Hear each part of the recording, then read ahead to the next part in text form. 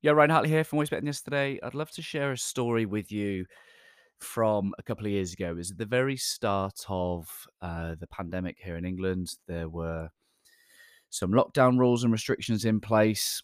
And I'm just setting the scene, setting the context. And I just done the shopping, and it was ridiculously windy. I mean, it was a very, very, very windy day.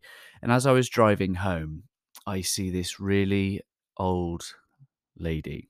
And I don't mean that disparagingly.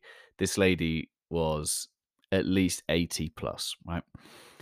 And she was walking almost like at a 45-degree angle into the wind.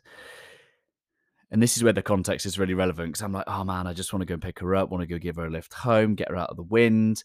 But it's COVID, like all these rules in place. You shouldn't be mixing with people. And I drove past.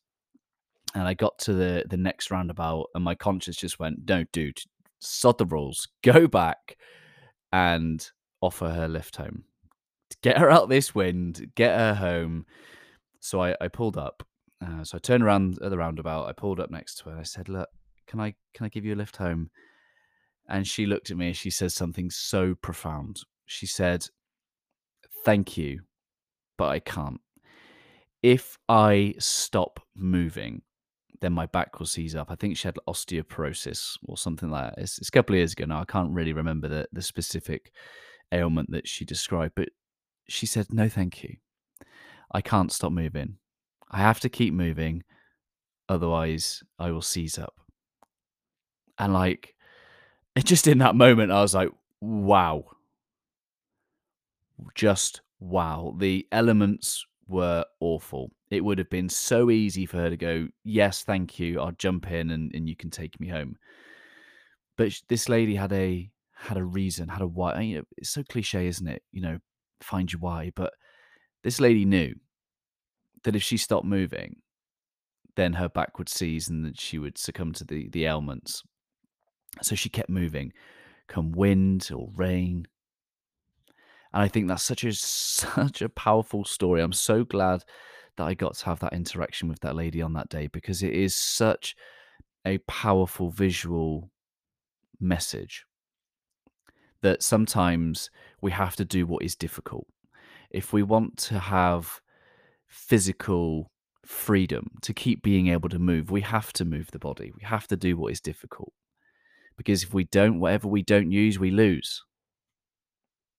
And this 80-plus-year-old lady walking at a 45-degree angle into this horrendous wind on an exposed long road. I mean, this road was a long road. She had a long way to go wherever she was going.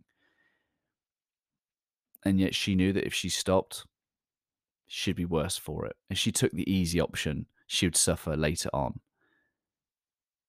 And I guess this is the point I'm trying to make. Easy decisions. Easy decisions lead to a difficult life. Doing hard things lead to an easier life.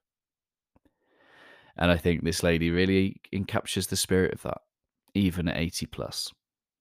So, my friends, whatever it is this week that you have that could be the easy decision, could be the easy decision, it will lead to inevitably hardships later on. And whatever is difficult, just know that for every difficult decision, for every bit of discomfort you place yourself, for every time, as Shane McMaster would say, you get uncomfortable, just know that that is leading to more freedom for you in the future. Hope this helps in some way. Keep doing what is difficult and always know that whatever you do now will leave you better. Whatever difficult you choose, whatever uncomfortable you choose, will always leave you better. Always love, my friends.